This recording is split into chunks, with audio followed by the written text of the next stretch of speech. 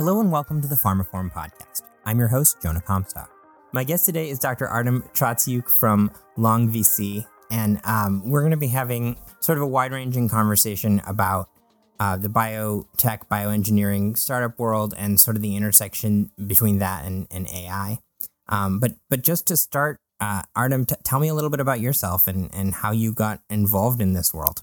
Yeah, absolutely. So I thank you so much for having me, and excited to talk a little bit more about the work that I'm working on and kind of how it extends from investments to biotech to startups to AI. And I feel like those are all buzzwords that I'm throwing at you right now. But the reality is that there's huge intersection between all of those. I got into this space while I was in grad school, actually. So I was a pre-med undergrad at UC Davis, and then I did my grad school work at Stanford, where I did smart bandages for wound care. And a part of that work involved using sensor data to do modeling of the wound. Like pretty much your skin's healing, and you can use some sensor data like temperature sensors, for example, to understand what's going on with the healing over time. And then you can use AI or analytics to predict if it's getting worse or better, and then adjust treatment accordingly. So that was my PhD work. And in doing that work,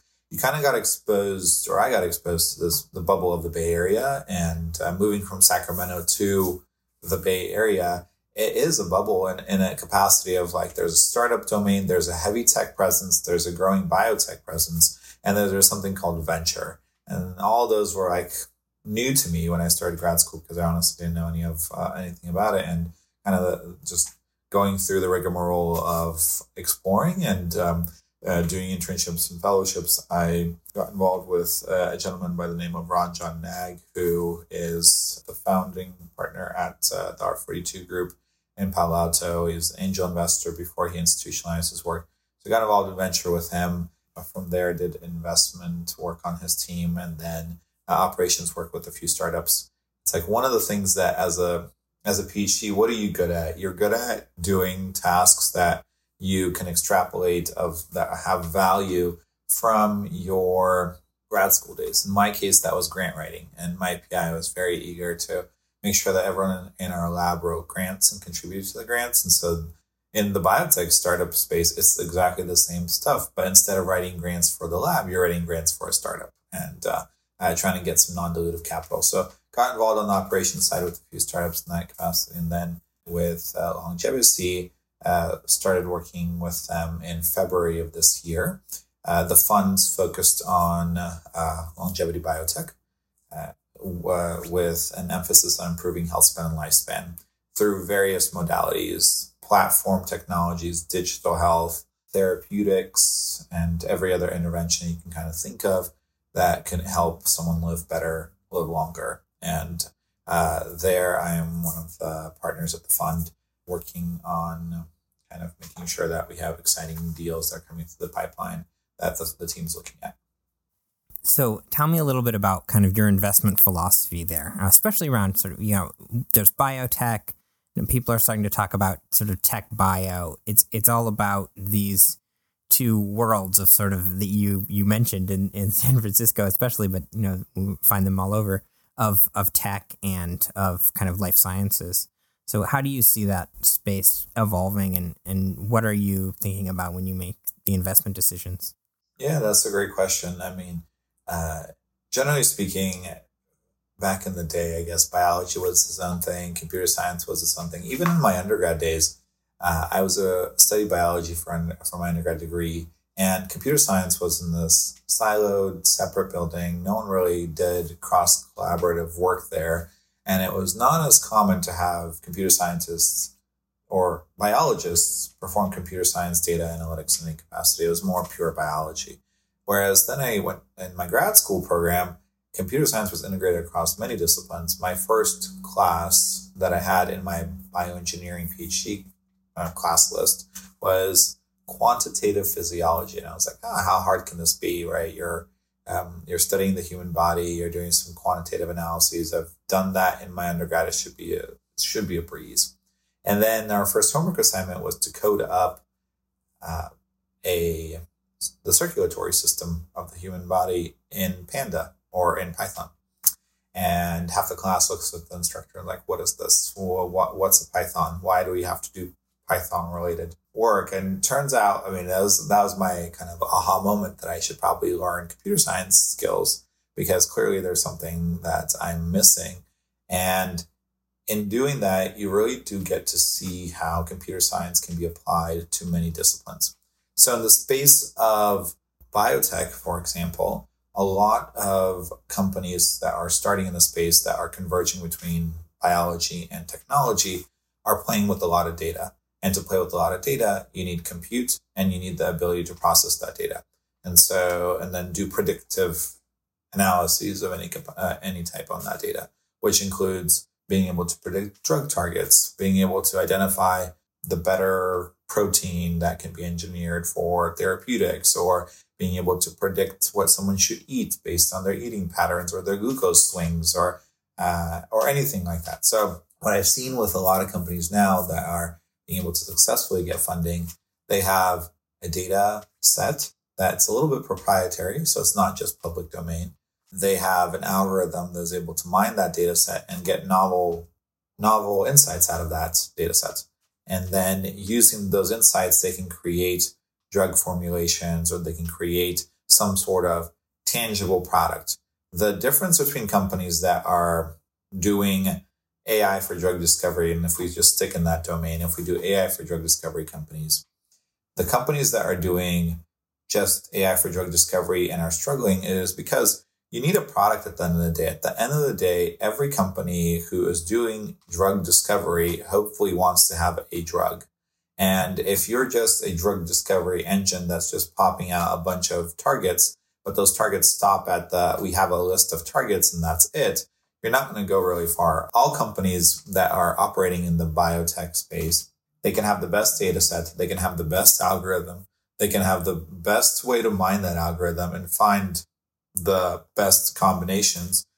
And that's all novel and new, but they'll get all to the point of needing to identify internally the next step. And the next step is that same pipeline. You go into phase 1, phase 2, phase 3, IND enabling studies in order to test your drug in preclinical models, safety, efficacy, and then you do in people, then you go down the FDA rigmarole and so forth.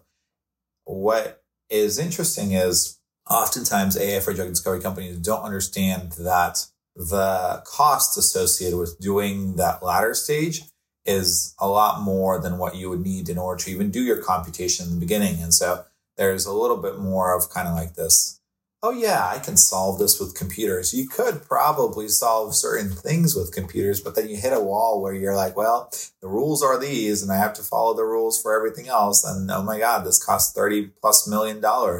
Now what? And then that's at the point where you're kind of like, that differentiates a company that's able to spin out products and go into something versus just being a platform that's scanning things or trying to identify targets. Don't get me wrong. Doing laundry list of target identifications are great, but your value inflection comes from you being able to identify targets and move those targets into the clinic. It feels like early on, these companies were announcing deals with pharma companies that were just like, we're just going to sell you targets. We're going to generate a bunch of targets for you. You're going to pay us based on whether they work out or not. Has it been a shift to sort of realize that like that is not enough? That's going to be table stakes. Companies have to actually be, to some extent, drug companies, or? Yes. Short answer is yes, because there's so many AI for drug discovery companies that the higher order question is, when another one comes in the pipeline, and there's many that come through the investment pipeline, how are you different than everyone else who's doing the same exact thing or has a slight modification to what you're developing? And a lot of these drug companies, big pharma companies, have AI teams inside. GSK, for example, they have a whole AI division.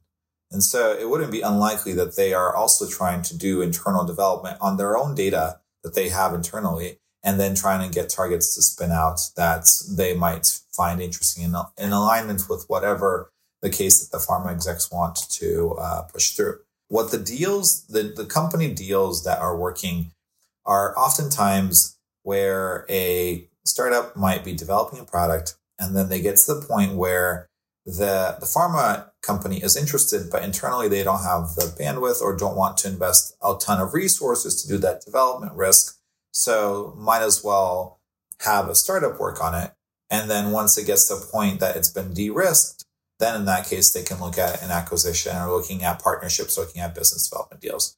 In a way, it's a very nice way for a pharma group to not spend a ton of money and watch what's going on, maybe with a smaller check, if they're really interested in the startup, with a smaller check or a smaller partnership of some sorts where there's some exclusivity or some licensing agreement, and then seeing how it plays out. And if it plays out, well, we'll put in our money then. We don't have to just, and then in that case, then it's like, all right, this worked great. We'll snatch you up. But till then, it's kind of like, well, all right, if this doesn't work, then we didn't have to spend all this money internally in order to burn cash and identify this was not the direction we were supposed to go in internally. Now, correct me if I'm wrong, but we have not actually seen an AI discovered drug come to market yet, right? As far as I know, yes, you're correct. There are a few that are pretty close. And Silico Medicine has a few that they've developed with their AI engine that is in clinical trials. And so soon to be, yet not fully there. There have been AI assisted ones, but with repurposed formulations that have come through, but from beginning to end, not to my knowledge. Right, which is more a product of the slowness of the drug development process than anything wrong with the targets that AI is turning out, right? Correct. Yeah, I mean, the process could take between 5 to 10 years, depending on what target you're going, how much clinical data you need, and the cost associated with that as well. So it's just the higher order question is about, or the higher order comment about clinical trials, because they are expensive and they just take time. And so, yes, probably we will see some more AI discovered drugs that will hit the market probably in the next decade or so, as I anticipate. At least one is going to get announced for sure. And Silico's close. And Silico announced recently, I believe I saw somewhere on LinkedIn, where they're in a later stage, in a later phase clinical trial with one of their drugs. So taking this back to the original question, what is it that you're looking for with these companies? Is it just this sort of awareness and acknowledgement of what's required and of willing to sort of take those extra steps and be mature? That, yes. But also, so if a company that comes through the pipeline, the ones that are differentiated, that have not only traction with my fund, but also with other funds, they've de-risked their technology by having some sort of defensibility of their IP, a defensible data moat of some sort that's more proprietary than anything that's just a public repository. If it's a public repository, inherently you can get it cut off, and then your whole data mining process goes away as well. So IP, some sort of data moat, and a lot of times you can't fully have in the public domain what your algorithm is. You can't patent protect an algorithm, and so it could be a trade secret of some sort. Some thinking through the later stages of the cost associated with how much you'll need to take your targets to market, multiple targets, not just one target, because what if that one target does not work out? Then what? You've put in all this money to a target that fails, which is very high chance for that, given that not every drug that goes into the phases of clinical trials makes it through to the market. And then some traction or some understanding and movement in the BD domain, the business development domain, given that any big organization like a pharma group takes a long time to decide if they want to partner with you, while a startup does not have a long runway of cash usually. Doing discussions earlier with the understanding that certain milestones would need to be met, or hitting those milestones as a process of doing a business development deal, is usually a green flag or a green signal that there is some interest in a larger group who wants to start with them earlier to then potentially have some sort of exit for that group. So outside of the realm of these kind of AI originated companies, are there other biotech or areas that are interesting to you, especially some of these kind of emerging areas around cell, gene therapy and stuff. I think it's a very interesting space. I went to a talk not too long ago where a professor was talking about how right now the space of gene therapy is specifically for treatment of diseases, and you have a problem if it's a single point mutation or some sort of 1 or 2 or 3 genes that need to be addressed in order to have a treatment. That can be a way that can lead to a treatment modality that will go through the clinical trial phase. And we've seen a few that have gone through the different phases and have been approved by the FDA for a gene therapy for a certain rare disease indication, for example.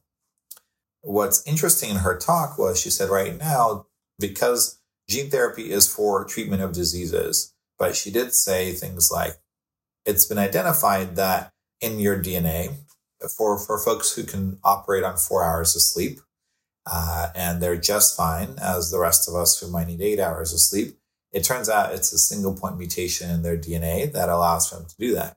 And so she was like, yeah, you can get a therapy right now to alter your DNA to only need 4 hours of sleep and be functional just like everyone else at the 8-hour mark.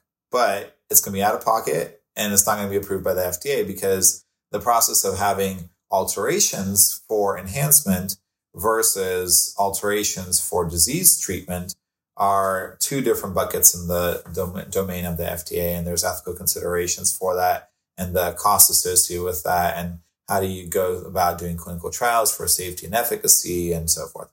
So that's wild. Yeah. So in that case, I mean, the higher order question is, okay, 1, would I do that if I had the option? And then 2, I guess, is the domain moving in that direction? If more and more of these types of quote unquote options become available, will there be more people who want to do that? And if the answer is yes, well, then what does that look like from a regulatory and investment perspective? Because say, for example, it's not allowed in the United States, but you go to the different country where you can get that therapy and it's just readily available. You know, there's stem cell clinics, for example, in different parts of the world that exist for treatments and regeneration of osteoarthritis or any kind of therapy that hasn't been fully approved in the United States. So the question would be then what? How does the gene editing space play out? And so in the startup ecosystem, it's interesting to see how different kind of areas are evolving in better delivery vehicles for genes and better domain targeting to have less off-target effects for these gene therapies.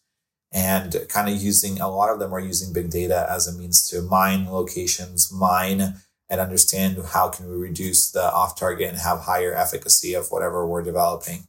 Another area that's super interesting is the brain, and mainly in the space of just understanding it more and understanding how the brain functions and looking at treatments for rare conditions like certain brain cancers that are simply currently not treatable aside from just doing massive chemo and hoping that for the best. And so really targeted cancer therapies.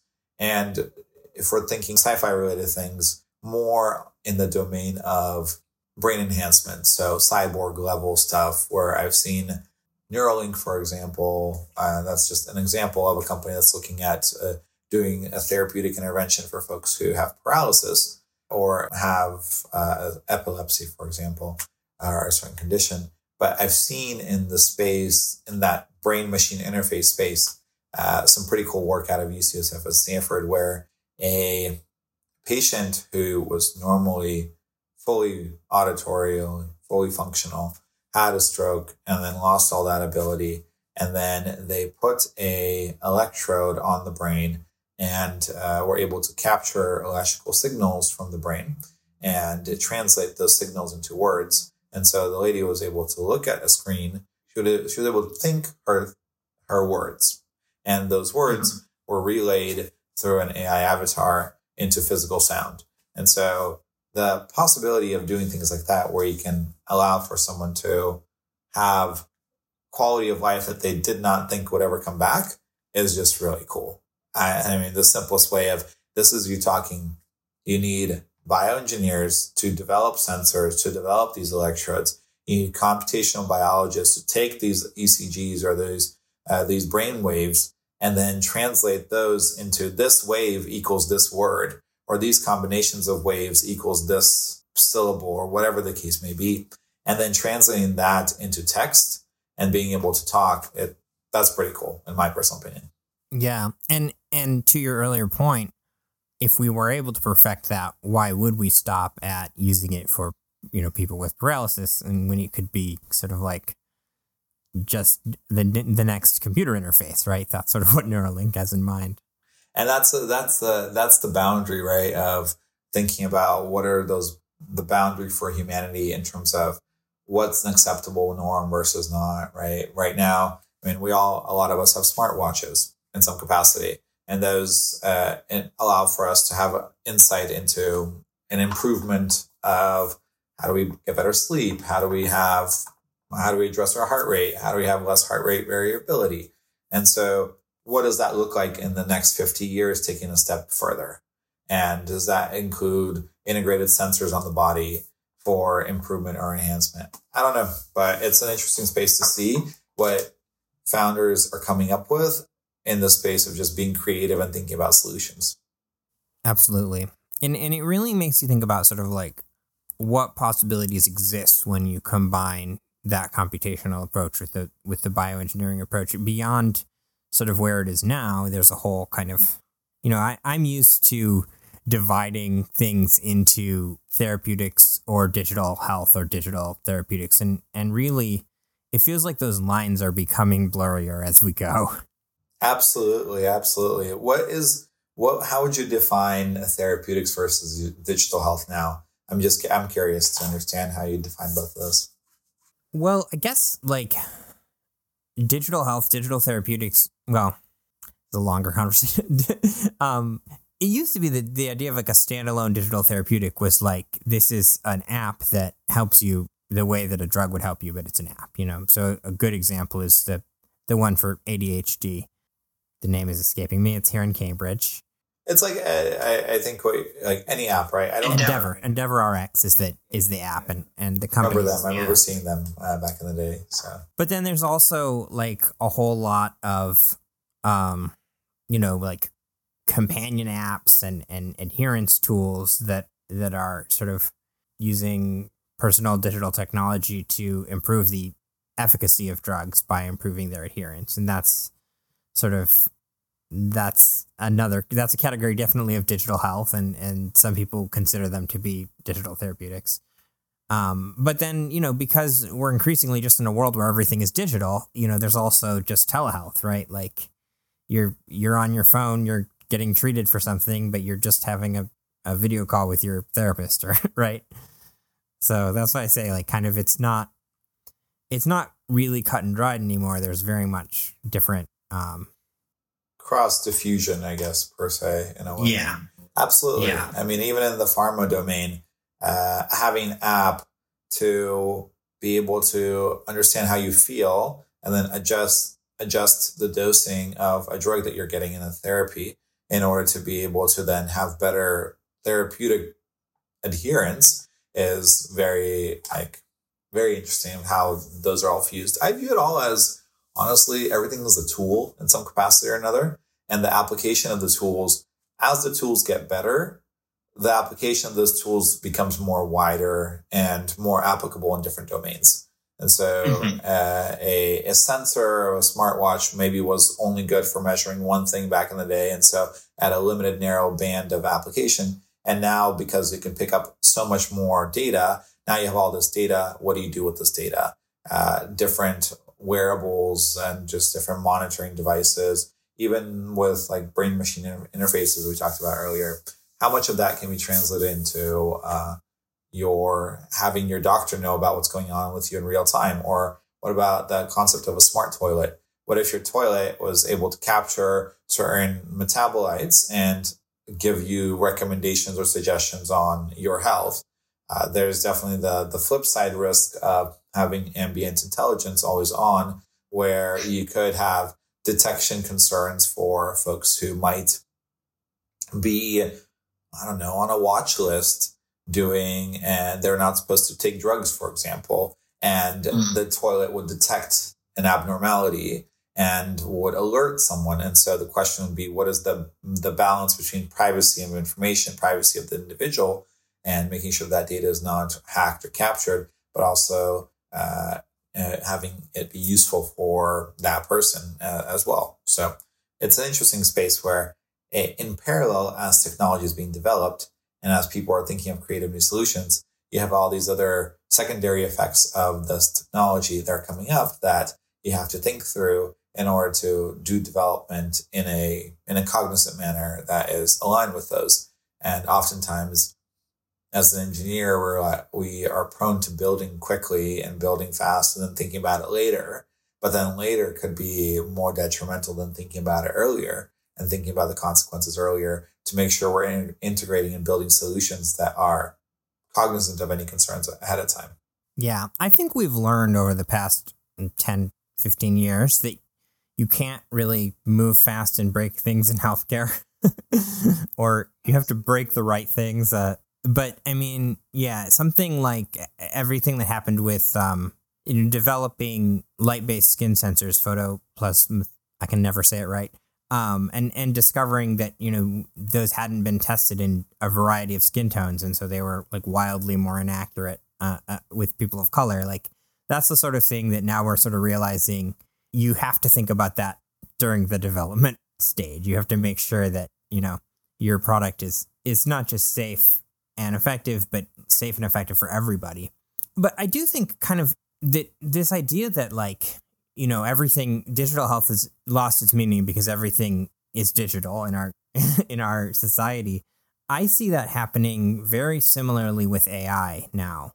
Now that it's crossed whatever line it crossed this year, it feels like we're going to start to see AI integrated in every part of our life and certainly every part of the healthcare value chain. And we might not always even know it's there. That's a very good point. And the interesting part is that a lot of data processing and data compute has already been or has been integrated in some capacity. Large scale EHR improvements or recommendations use a component of AI algorithms.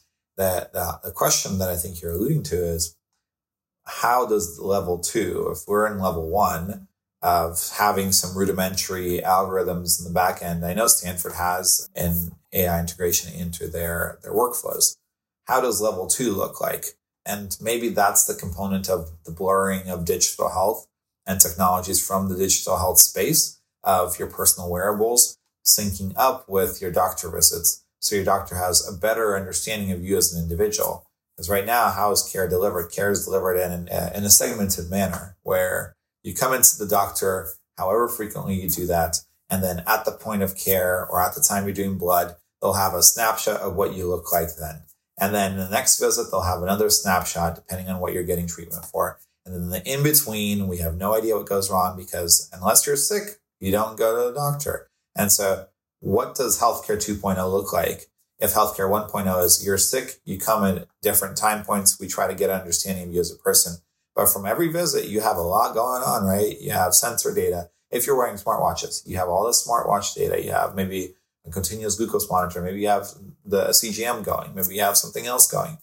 How does all that get integrated into your health system record such that you can get more proactive care rather than reactive care? And that is a very interesting topic. Will it be solved in my lifetime? I have no idea. Everyone keeps talking about it. People keep working towards it. Perhaps having better data allows, better algorithms will allow for that. I don't know. The challenge is, you mentioned, healthcare processes are super slow. They're like pharma giants. They're super slow to move on anything that is super cutting edge because it ties into the safety for the patients. And so how do you make sure that you're safe for patients where you're not going to disrupt the entire system super quick because you're not only opening yourself up to the liabilities, the whole legal system, but also what if someone dies on your new test or your new invention, your new disruption? And so incremental change is usually the way in which healthcare is delivered. then the question is, and because there are monopolies on things like EHR records, groups like Epic have a long-standing contracts with hospital systems to monitor your healthcare records and have integration of your essentially your persona. A lot of startups are trying to disrupt that space, but the challenge is, as a hospital administrator, if I have a contract with you as you being Epic for 10 years and I'm locked in, it's unlikely I'm going to be adding a new EHR management system because I already have one that I'm paying for the next 10 years. And so then in that case, no matter how cool or fancy or nice the startup's EHR system is, you're going to be hitting a wall because people are like, well, sorry, we have contracts. We can't get out of them. We're kind of stuck. So we can't really do much, but thank you so much. You're great. Continue with the work that you're doing. Right. And that leads people to either try to work in integration with the existing systems, which adds a whole lot of work and difficulty, or they try to go outside of the system. You see, these like little boutique concierge care places that are able to use all this technology, but they're not really moving the needle on healthcare. Exactly. And so then the question is, if you really want to impact healthcare and move the needle on it, how do you do that? If it's not from the system and tools development from like an EHR system, well, perhaps it's from the development of drugs that might not be currently developed that can fill an unmet need in the system and just treatment making people's lives better. Or is it from the space of kind of new and emerging technologies like brain-machine interfaces?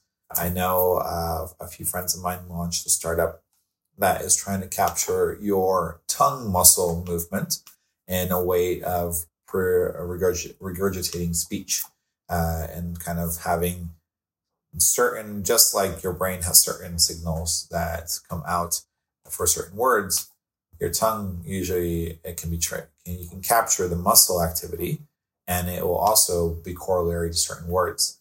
And so can that system be used as a means to communicate and allow for someone who can't communicate to fully communicate? I just think building solutions that haven't been thought through is a very interesting space. Well, this has been an interesting conversation. It's certainly gone a lot of places, but I think, it's sort of just a marker of where we are right now at a real moment of kind of change and innovation at the intersection of technology and healthcare. Any final thoughts before we wrap up? If there are audience members listening that are very excited to build things, please continue building. Make sure you're building with purpose in some capacity that have an identifiable product market fit and a final product that you're going to be developing. Always happy to connect with folks and really excited to see this whole field evolve, and both from a startup ecosystem space, but also from the technology space as things become cheaper and more affordable and compute becomes more accessible, and what creativity will spark in the next era of healthcare 2.0. So that'll be really cool to kind of watch. And I think you and I both are on the same page in that, kind of seeing what the trends that are going to kind of percolate to the top with all these technology enabling solutions. Great. Well, thank you so much, Artem. It's great to meet you. And really appreciate the chance to talk some of this out. Absolutely. Thanks for having me.